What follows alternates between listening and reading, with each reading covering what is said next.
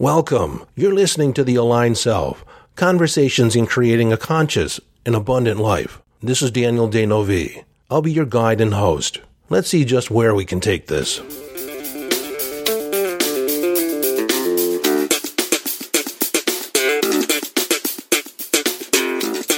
Hello, friend, and welcome back to the conversation. This is part 2 of the first part of the series on confronted behaviors. Responses are hidden responses, hidden behaviors that come up when our self-concept, our self-identity has been challenged. Now, if you haven't yet listened to part 1, go back and listen to that first, because I'm going to pick right back up where I left off with very little fanfare. So if you haven't listened to the previous episode, go back, stop right now and go back. Do yourself a favor and go back and listen. This one won't make much sense if you don't do that. So, as you remember, I was talking about a previous client of mine, a lawyer who had been practicing for over 15 years and absolutely did not like his job. And as part of the interview process, when he came on as a client, we determined that he was probably not going to like his job. And so I asked him if he ever thought about just ending this career and beginning a new one. And it was the last thing on his mind. So that's the setup, and we'll go right back into the conversation where we left off. So why would he avoid making a decision? Why would he stick with something that he absolutely didn't like? He admittedly didn't like. He didn't like any aspect of it. Why would he stay with it? Why would he delay or avoid making a decision? This is the passive-aggressive approach where you complain ad nauseum on how much you dislike your job, your situation, your relationship, yet you're not willing to do anything to change it. And typically the reason why, like in this case, is that it is tied to your self-identity. Either the relationship helps define you, or, as in this previous example, he saw himself as a lawyer. I am a lawyer. And as much as he disliked it, it was an aspect of his identity, an aspect of his self-esteem. And without that career, who was he? And so he was avoiding the responsibility, thinking that the time and money that he had invested already was enough to keep him going. Like, how could he turn his back on all that? I said, well, it was a valuable education, an expensive education, but valuable. You learned what you didn't really want to do, which potentially sets you up to have an amazing future. Why waste any more of your life? Why waste one more minute being in something, investing yourself in something that you really don't want to do? You see, he was living into the idea that the devil you know is better than the devil you don't know. Because at least he knew how to handle this. At least he knew where the pitfalls were. It was familiar. And the unfamiliar, again, is where the fear is. The unknown is fearful. And so people avoid that at all costs. And it is prevalent in relationships that are dysfunctional, that don't work. The partner is toxic, and yet they stay. Because at least they know what they're up against. They don't know what lies on the other side. They don't know a life without this situation. So they stay. They don't address the fear. They withhold the information. They think that they can make it work. Yet if you sit them down and ask, in 3 years from now, when this implodes, when it goes kapooey, what would be the reason why? Do you already know why it would not work? And they do. You do. Now, I need to point out that the reason this stops people, why this fear stops people from taking action or even looking at it, why people avoid being present with it, is because you don't see yourself getting beyond the fear or getting beyond the problem. So I want you to future forecast into what happens afterwards. If you were to be responsible for this information, what action steps could you take? How could you be in the face of it? Could you be courageous? Could you be exploratory? Could you be in the act of an adventure? Okay, so there are some other behaviors that fit into this that I want to touch upon, even though some of these ideas, some of these topics could deserve their own episode. So let's expand some of the ways this flight response can show up. Avoidance, that is the theme. So people become tired. Like they're confronted by a situation, they're confronted by life, making a decision, and they feel exhausted. They get tired. They'll want to sleep. They lose energy. They get distracted. They're confused. And they say something to the effect that, I don't know. I don't know what I want. I don't know the next step to take. I don't know. Well, from personal experience, you know. At the center of your being, you know what you want. You know what you should do. You have the answer. You know you just don't want to take responsibility for it because it's scary on the other side. But in pretending you don't know, you don't have to take action. You don't have to address the elephant in the room. Hey, I don't know. I don't know what I want. I don't know. I know I want to start a business, but I don't know what I would do. I played that game for years when I was working for FedEx. I knew it wasn't a long-term gig. I knew that I wanted to do something else, but I didn't know what I wanted. That's what I said. I didn't know what I wanted to do. I knew what I wanted to do. I was just afraid of being responsible for it. I was afraid of putting myself out there, fully committing. I did have my practice on the side while I was working at FedEx. I saw clients. I saw lots of clients, but I still was holding back. I wasn't playing full out. And I know many of you are also in this situation, playing the I don't know scenario. So this is how you address that. If I did know, that's the position you take. If I did know, what would be my first action? If I did know what kind of business I would want to start, what might it be? Engage your imagination. It's non-committal. You're playing a game. You're just investigating. You're entertaining ideas. There's no commitment. Once I started doing that, everything started falling into place. The reason this what-if game works, playing the what-if game, if I did know, how might I do it? It steps around the limitations of your current mindset, your current self-identity, your self-concept. And so by playing with different scenarios that you're not necessarily committing to, you begin to expand the possibilities. You expand the boundaries of your self-concept. And we all know, I've said it before, you cannot perform beyond the boundaries or the limitations of your self-identity. And so the emotion at the center of it is fear. The real culprit, the source of it is your self-concept, your self-identity, how you see yourself, what you think is possible for you, your capacity, not only for life, but for money, for business, for relationship. How much love can you stand? How much love do you deserve? See, it's all governed by your self-identity.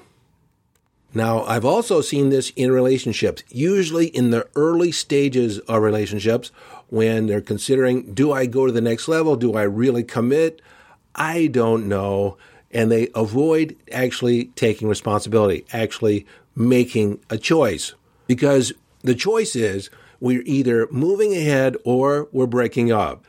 Yet most people don't even address that question. Well, one partner that wants the question to be answered and the other person is holding off, dragging their feet, not making a decision. Typically it's the man. The woman becomes passive-aggressive, angry yet passive. In the background, she's telling her friends he just won't commit, or there'll even be arguments. You just won't commit. Like, why can't you commit? I don't know. There's some. Yes, you know. See? You know. Another avoidant behavior is to be busy. See, some people have a hard time being with themselves, like alone by themselves, because they have to confront the failings that they think they have. Rather than use them to build on, they see them as something they don't even want to look at. They can't even admit it. So rather than having any downtime where they're alone, they're constantly busy. They fill their calendar up with social engagements, activities, travel, running here, running there, anything to avoid being with the actual subject. Sometimes it's people working long hours, not wanting to go home because they have to face their relationship. So they find other things to do. They might start a business, another project, just anything other than to be present with the actual question or fear that's in front of them. A variation of this behavior is people that are workaholics. They put in a lot of hours, a lot of effort in order to receive accolades from their boss or their company, to achieve something. And underneath that is the wanting, the cry, basically, daddy, daddy, look at me. Like, see, I'm a good guy. I'm a good person. I'm accomplished. I've known men and women with this. And at the heart of it is to be validated. Validated either by the company, by a salary, or by prestige.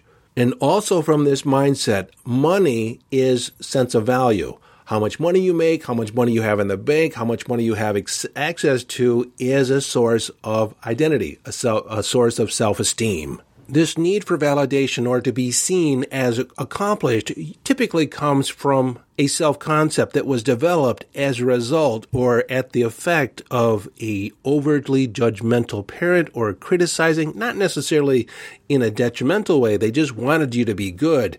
And perhaps rather than pat you on the back for what you were doing right, they constantly saw where you could improve, constantly saw where you could do better. And so the shadow belief that was developed underneath there that was part of the self-concept that you currently have is, I'm not good enough, or I'm never quite good enough. Like, I'm just missing the mark. I'm just missing the accolades. So when they come, you want other people to see. You want other people to notice. And at the heart of it is a self-identity, a self-concept that needs to be validated externally. You haven't yet developed the criteria inside. What is a good job according to you? What is acceptable to you? And then as long as you meet that set of criteria, then it doesn't matter what anybody else thinks. But when you're constantly seeking outside validation, then you tend to sell your soul to get other people's approval, other people's goodwill or esteem towards you. And you certainly don't do anything to rock the boat. Another avoidant behavior is to check out. You either blank out, you space out, you get dizzy. It's evident in a relationship, in a conversation where one person checks out. They become silent. The other person does all the talking, and the other person just agrees in order to be agreeable, like they get out of the situation. And in saying that, I can't necessarily say that is a bad strategy because sometimes that is an effective strategy for that moment. But it's recognizing, my point of bringing it up is for you to recognize it for what it is. You don't want to be present with the conflict at that moment, which sometimes it's good to call a retreat and come back when both tempers, both the energy has lowered to where you can address it in a much more calm manner. So sometimes the strategy is effective in order to retreat, but just recognize it for what it is. Now, I'm almost done here, but I have a few more behaviors, avoidant behaviors that I want to address because they are present in our society, present in relationships that you're in, and possibly present with you. First is distraction. One, allowing yourself to be distracted. And this is interesting. When you find your goals in outcomes, and I've been that way, this is me, when you find your goals and intentions confronting, like it's big, I have tended over the years to make other people's goals, other people's interest more important than my own.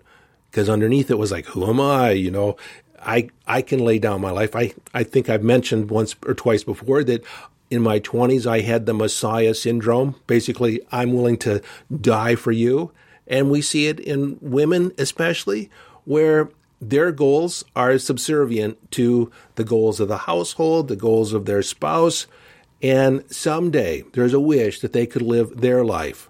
But behind it is the excuse, I can't follow my dreams, I can't do what I want because of the commitments that I have with other people.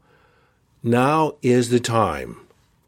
Recognize that you have the capacity, you have the ability to declare this is your time today, and still fulfill on the obligations. You need some new agreements, but you can do it. That was the first mode of distraction. The other, and we're also distracted by other, like interruptions. I'm constantly being interrupted, and it will show up as an excuse. If I wasn't so interrupted, if I didn't have all these people yanking at my shirt tails, then I could get stuff done. And my friend, I have to be completely honest, this is also me, has been me in the past. So the second aspect of distraction is allowing yourself to be distracted by the phone, your device, Facebook, Instagram, TikTok, all those other distractions.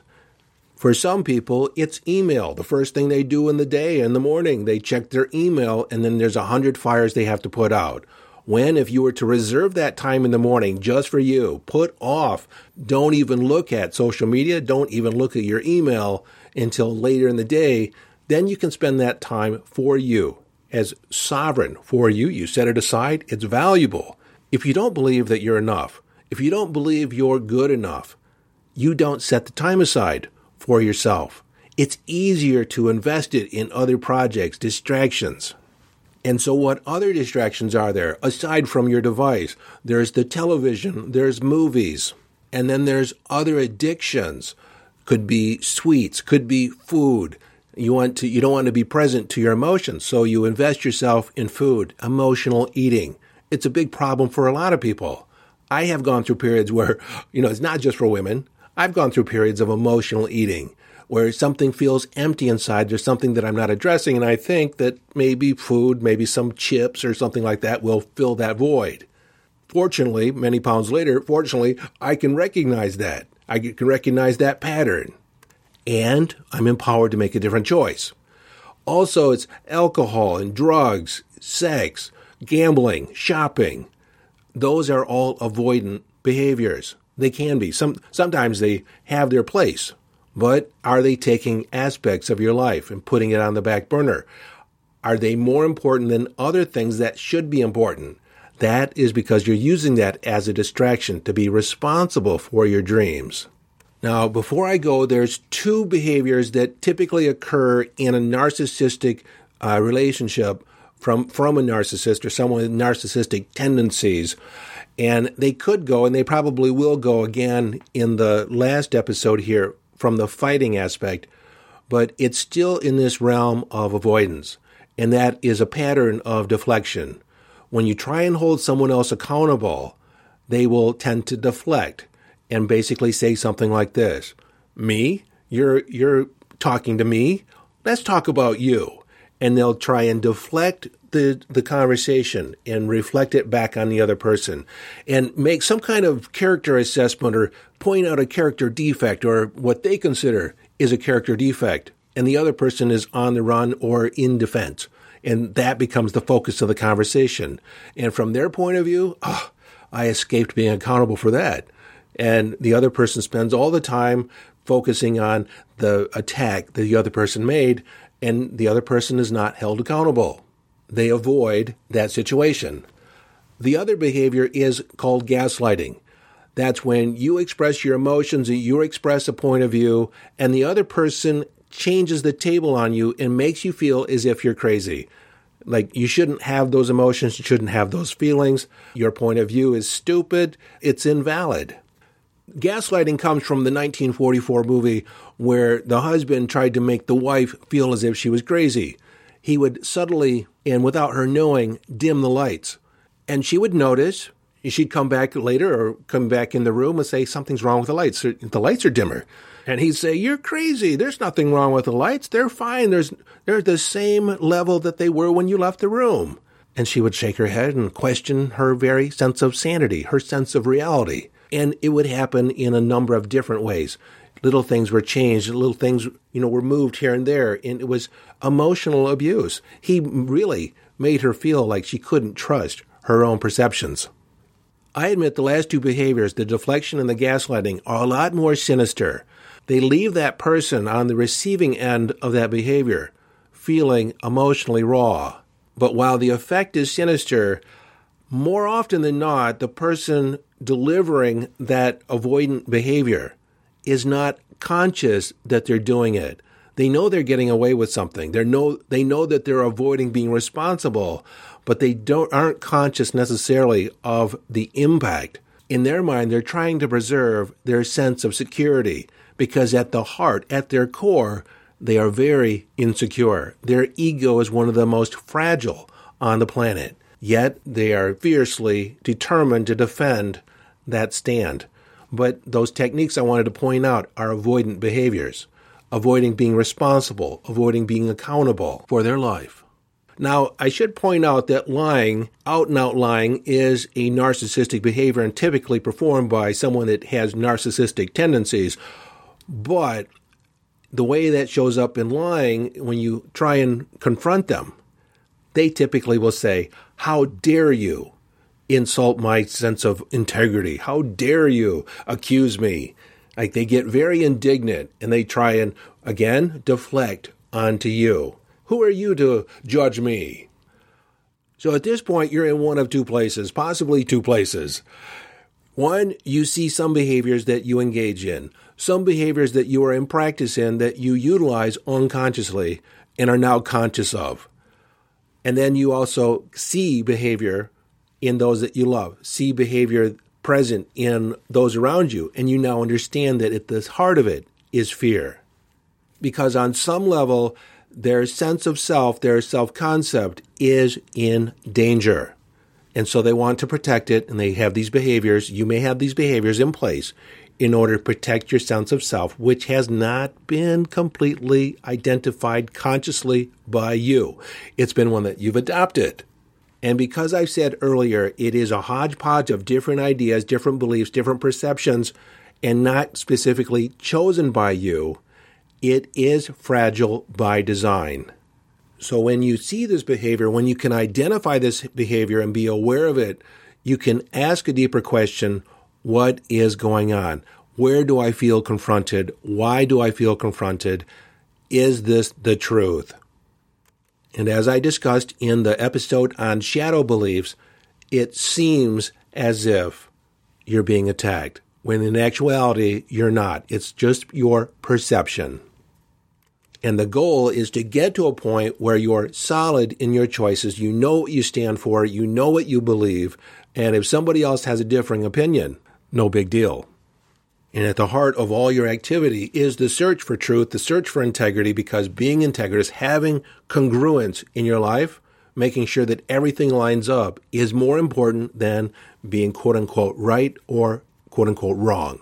Because your primary goal is to be effective and productive in your life, that you spend your time, the rest of the time that you have on the planet, engaged in behavior that serves you, a peak performance life. Now, this is the goal of my Aligned Self-Coaching program, but you don't necessarily need to engage in the coaching program to get the benefits. It requires some focused attention on your part, asking the right questions. But ultimately, what you want is a self-identity that you choose that is solid, that is concrete at your core, and you are unmessable with, you are resilient, you are unflappable. There's nothing anyone can say that can push you off balance, because who you are has been a considered endeavor, a conscious choice, and there is power in that. So until next time, where we'll pick up this conversation in the next episode, this is your friend and host, Daniel D'Neuville, urging you to follow your bliss. Live your life from inner signals, be inner directed as you live the epic adventure.